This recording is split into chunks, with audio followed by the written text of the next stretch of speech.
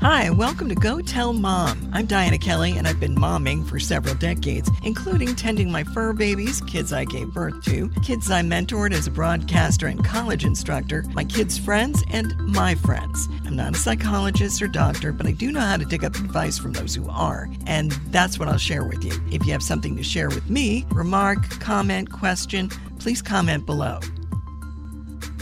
My mom loved reading Irma Bombeck when I was a kid. Laughter is the best medicine was one of her favorite phrases. Mom would share her favorite Irma quips with me, and it was a bonding moment for both of us.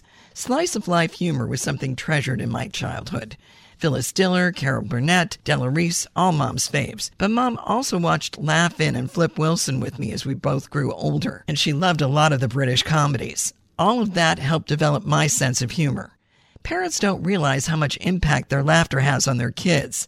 Lexi Morehouse says in Medium.com that comedy influences the development of children's characters and their confidence with social connection. Kids who are funny tend to be popular, as long as their humor isn't misplaced. Lots of kids start to develop their humor with pranking. But there's a difference between pranking and bullying. Making another kid feel bad with the prank, like supergluing their favorite shirt to the back of their seat, not a good thing. But having them blow a slide whistle that sounds like a raspberry, heck, even the pranked kid's bound to giggle. TheConversation.com says pranking done well can be a sophisticated social interaction, and you can both equally get a laugh out of it. Laughter should always be about the situation, not about the person. Psychologist Rod A. Martin says humor is a valuable mechanism for coping with stressful life events and an important social skill for initiating, maintaining, and enhancing satisfying interpersonal relationships. It can also be used to get parents through stressful times with their kids while teaching them life lessons. I love the suggestion in health.usnews.com that has a parent creating a jingle for when the kid is acting unsuitably in a rule-breaking way. They say they use it often, and it kind of becomes a family joke, which will probably annoy the hell out of the kid who's the target for about 5 seconds, and later become the stuff of family legend when introducing new friends in their grown-up years. We're not all naturally funny, but acting silly eases tension simply because your kid was expecting something else, your anger, a stern warning, or a stiff punishment.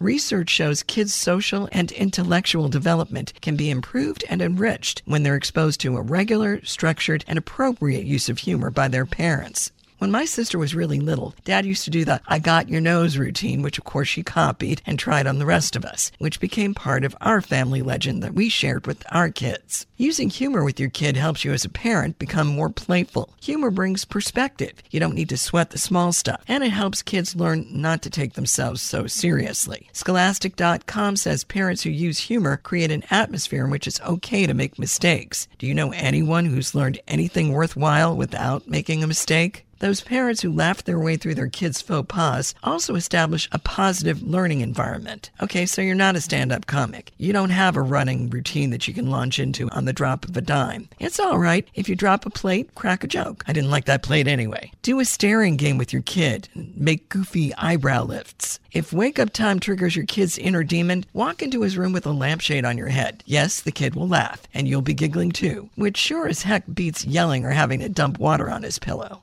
Taking the humorous approach does take some effort, but it's worth it for both you and your kid. People with a sense of humor tend to be viewed as trustworthy, dependable, kind. They also more easily form and keep relationships. Humor additionally teaches kids to be aware of others' feelings because children learn to adapt humor according to how people respond to it. You doubt it? Watch your kid tell a knock-knock joke that everyone's heard before.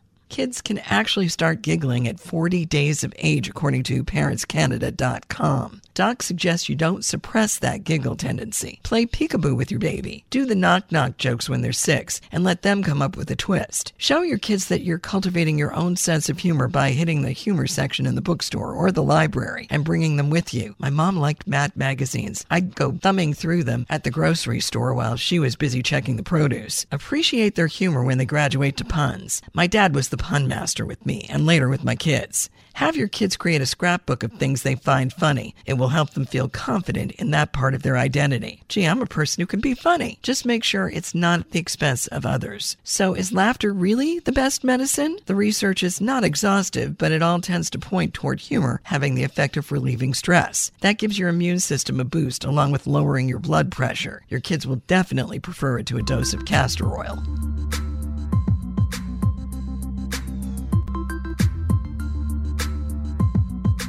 Now joining me is a fellow mom, friend, and colleague, Dr. Sherry Waltz, who, among other things, teaches speech at Volunteer State Community College.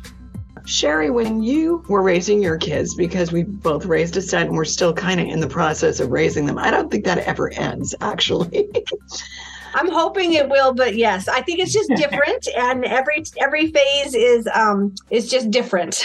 Yeah. When they were toddlers, did they like to joke around or pretend they're playing a prank on you? Not so much pranking, but they would do like silly skits, or I had two girls, and so they would do things like that. We would spend a lot of time in the swimming pool, and they would do a lot of funny skits and like dives and different things in the swimming pool. But I don't think that we were ever much of a prankster kind of family. Okay. What influenced you as a child when it came to your humor? Probably my father. So my father was definitely he had a very dry sense of humor, which probably influenced my relatively dry sense of humor, a little bit more on the sarcastic side than anything else. But so certainly I remember my father and his jokes. He definitely loved the dad joke and did that.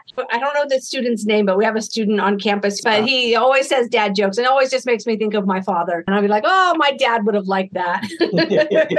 My dad loved puns. That was his thing. And it's funny because it kind of became my thing when I was raising my kids is, we'd be playing with language, a little bit of wordplay. And my son the other day was doing that. We had lunch together and he was throwing out a couple of things and I started to laugh, but I also thought of my dad when I heard that. But dad loved practical jokes too.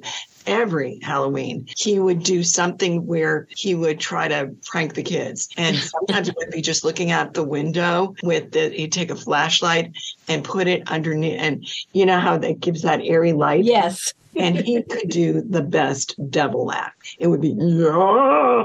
I mean, it was something that would rival Vincent Price. It was that good.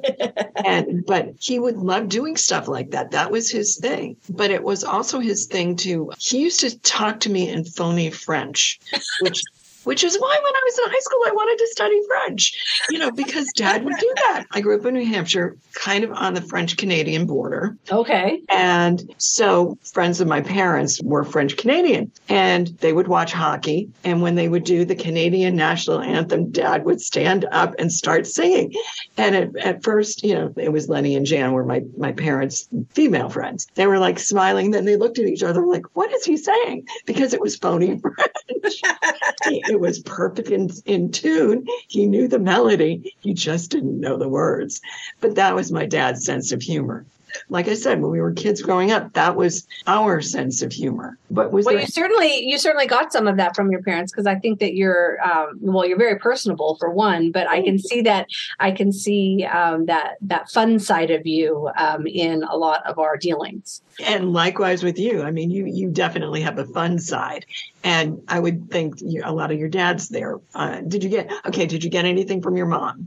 Probably not from my mother, at least not from humor side. Like my mother was a big crafter, and so certainly I got a lot of that from my mother. I'm an avid crafter. If there's a craft out there, I've tried it and I have all the supplies at home. But certainly from my father, I got a love of baking. My father used to love to bake. And my father was just fun. He was just fun to be around. He had a good personality. He, had no enemies. He never met a person he didn't like, and so I certainly got that from my father. Yeah. My dad was like that too. He liked people. He was curious about people. My mother was avidly curious about people. She was a seamstress. I mean, half of my clothes growing up, Mom had sewed for me. But I know why. We had a really, really, really wide landing. And that's where Mom set up her sewing table because it looked over the front porch. She could see everybody going up and down the street.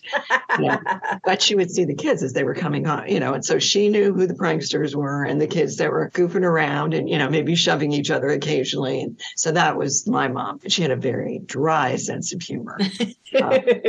But she made, we would watch the Carol Burnett show together, and we would watch all these variety shows that had humorous segments in them. Like, I know this is a little early for you, but like Laugh-In and Flip Wilson show. So we'd be watching that together, and that helped develop my sense of humor. Do you notice any shows that you watched when you were a kid growing up that would have influenced yours? My childhood is very weird, Diana. So my mom died when I was 11, and so there's a large part of my childhood that, for traumatic reasons and things like that, I don't remember. Yeah. So it's like, so some of the childhood things I can't always identify. So that's like, sometimes I don't always have a clear inclination about what happened. In terms of television shows, I can't remember watching shows with my mom when she was alive. When my father was still alive, he loved horror flicks, but especially B flicks. So it was always the bad horror films. And so we would make fun of them. We would look for errors, and we would really enjoy the campiness of those types of shows. Yeah. So those were the types of shows that we looked at, but they definitely weren't like Laugh-In. It wasn't like this. And in my generation, the Saturday Night Live and all of that type of thing. It wasn't those types of shows, but it was still the humor side of horror. And it was all the really bad horror films. And that's what we would watch on the weekends. But part of what made horror shows, especially the camping ones, so good was there was humor in it. I mean, it was clearly there. But even the more sophisticated horror shows, they have that element too, because it kind of gives you a sense of relief there, Yes. And they say that's what humor does. It gives you a sense of relief. Did you ever joke with your kids to ease a tense moment? Yeah, well, all the time, because my children take after me with very high performing, high expectations and very focused drive. And so they have a lot of that with me. And so definitely I could see that they were internalizing that part of me as anxiety, which is not what I have. So I was able to incorporate that in a more productive way. But I could see from my children's perspective, it was materializing as anxiety. And so I definitely tried to release the tension a lot with joking about things or talking about things on the lighter side, or trying to find the humor in whatever just happened. Like, especially as children, something small would happen, like they would drop a school project, and it would be like the end of the world to them, right? That was their world. They had been working on that. That's what they had done, and then we would try to find a way to see it for the moment that it truly is, but they don't have that perspective. And so that was definitely something that I tried to teach them over and over again, was just to help squash some of that anxiety that comes with being an overachiever, with the humor in what's happening. Right. It puts things in perspective. Humor really does that. It's not brain surgery. It's not something really serious. And I think if kids see you taking it lightly, then they're not going to think it's as big a deal. All the shrinks say that's something that you really should congratulate yourself for as a parent, if you can ease that tension, that anxiety that you were talking about. I'm trying to think of how I did it with my kids, and it was just basically, whoops, reset or something like that. But my daughter especially would get very, very traumatized about things because, she was the perfectionist in the family, and my son was more laid back. He would, I think, internalize his irritation. With him, it was always a question of what I let him see on television or movies, because he would invariably ape that and not understand the humor. And there was one time my ex-husband took us to a movie that was R-rated, and it was like an Adam Sandler movie. And there was something that was done in that movie that everybody was laughing, and my son didn't understand it, but he went and imitated it later, and we're like, no, you don't do that. You really don't do that. So I think as parents, we kind of have to watch, what we expose our kids to. Definitely, because humor is layered, right? It's so there is certainly the superficial humor of something, and then there's more nuanced, and oftentimes children and some adults, but they don't get what that nuance looks like, right? So that they don't understand why it's funny. Sometimes thinking about people that are on the autistic spectrum and things like that helps me kind of recognize the layering that happens with humor, because you'll see something and it will be funny, but then somebody in my friend group won't, and it will often be because of the way that they're trying to process that information. Right. It just doesn't land the same way. It is definitely a nuanced communication skill. Yeah. Which is why, when I teach public speaking, I'm like, humor is a great way to diffuse, especially if you're doing persuasion and if you are trying to get people to think a certain way. I said, but at the same token, you have to feel very confident and comfortable in it, because humor that falls flat will actually do more harm in the conversation than it will if it works. I said, so, just to put a joke in there is not going to help you. But if you can find a way to lighten the conversation, it lets people's guard down and it allows them to be able to hear the argument that you are making, especially if that argument is very different than what they believe. Right. When we get defensive, we can't be persuaded because we're not listening. And so, so we talk a lot about that in class. Certainly as novice speechwriters, they don't always get it. They don't always understand what that is. But when you look at seasoned speechwriters and people that deliver speeches or write speeches for a living, you can see how they try to incorporate some levity in that discussion to break down barriers so that people, can be persuaded, but can have a conversation. So most of the humor in that case would be something that would be maybe self-deprecating. Yes. Because you don't want to target a barb at somebody that you're trying to persuade or you're trying to convince. But humor is a very valuable skill for kids to develop. I mean, I've heard of kids being bullied that would develop a pattern. They became the funny kid in class almost as a defense mechanism, but it worked and it helped them later in life, and it's nice to hear cases like that where it happens. I know we like to talk poorly about social media, but I would say that, especially for my children, because they grew up with it, and there's certainly a lot wrong with it, and it has a lot to do with body image and those types of things. But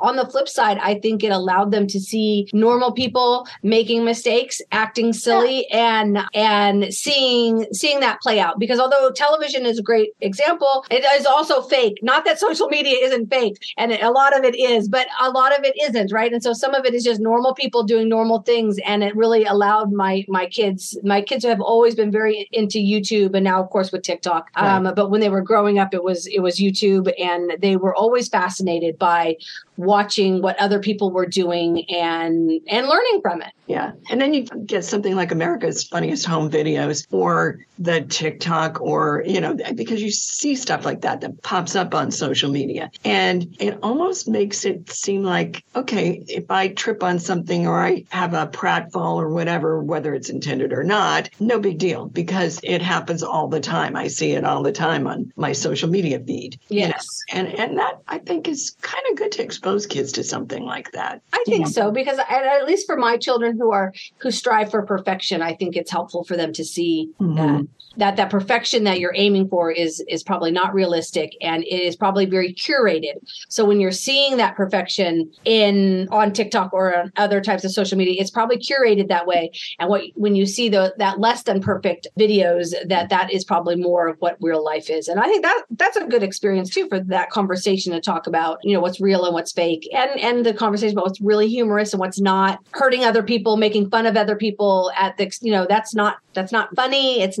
That shouldn't be what we laugh at. And I think that it all provided us an opportunity to have those conversations with my children. We've never been huge television people, but we have been very big consumers of social media content. Mm-hmm. So, yeah, a lot of societies like that. I mean, we were always plunked in front of the tube watching a program, but actually social media these days is just a bunch of mini programs if you really want to look at it. Yeah. And I tend to go for the humorous ones. I tend to go for the things that'll make me laugh and kind of scroll past the stuff that doesn't. And I think that's also the way I am when I'm watching big screen stuff at home. I think that exposing your kids to humor in both venues is a good way of going.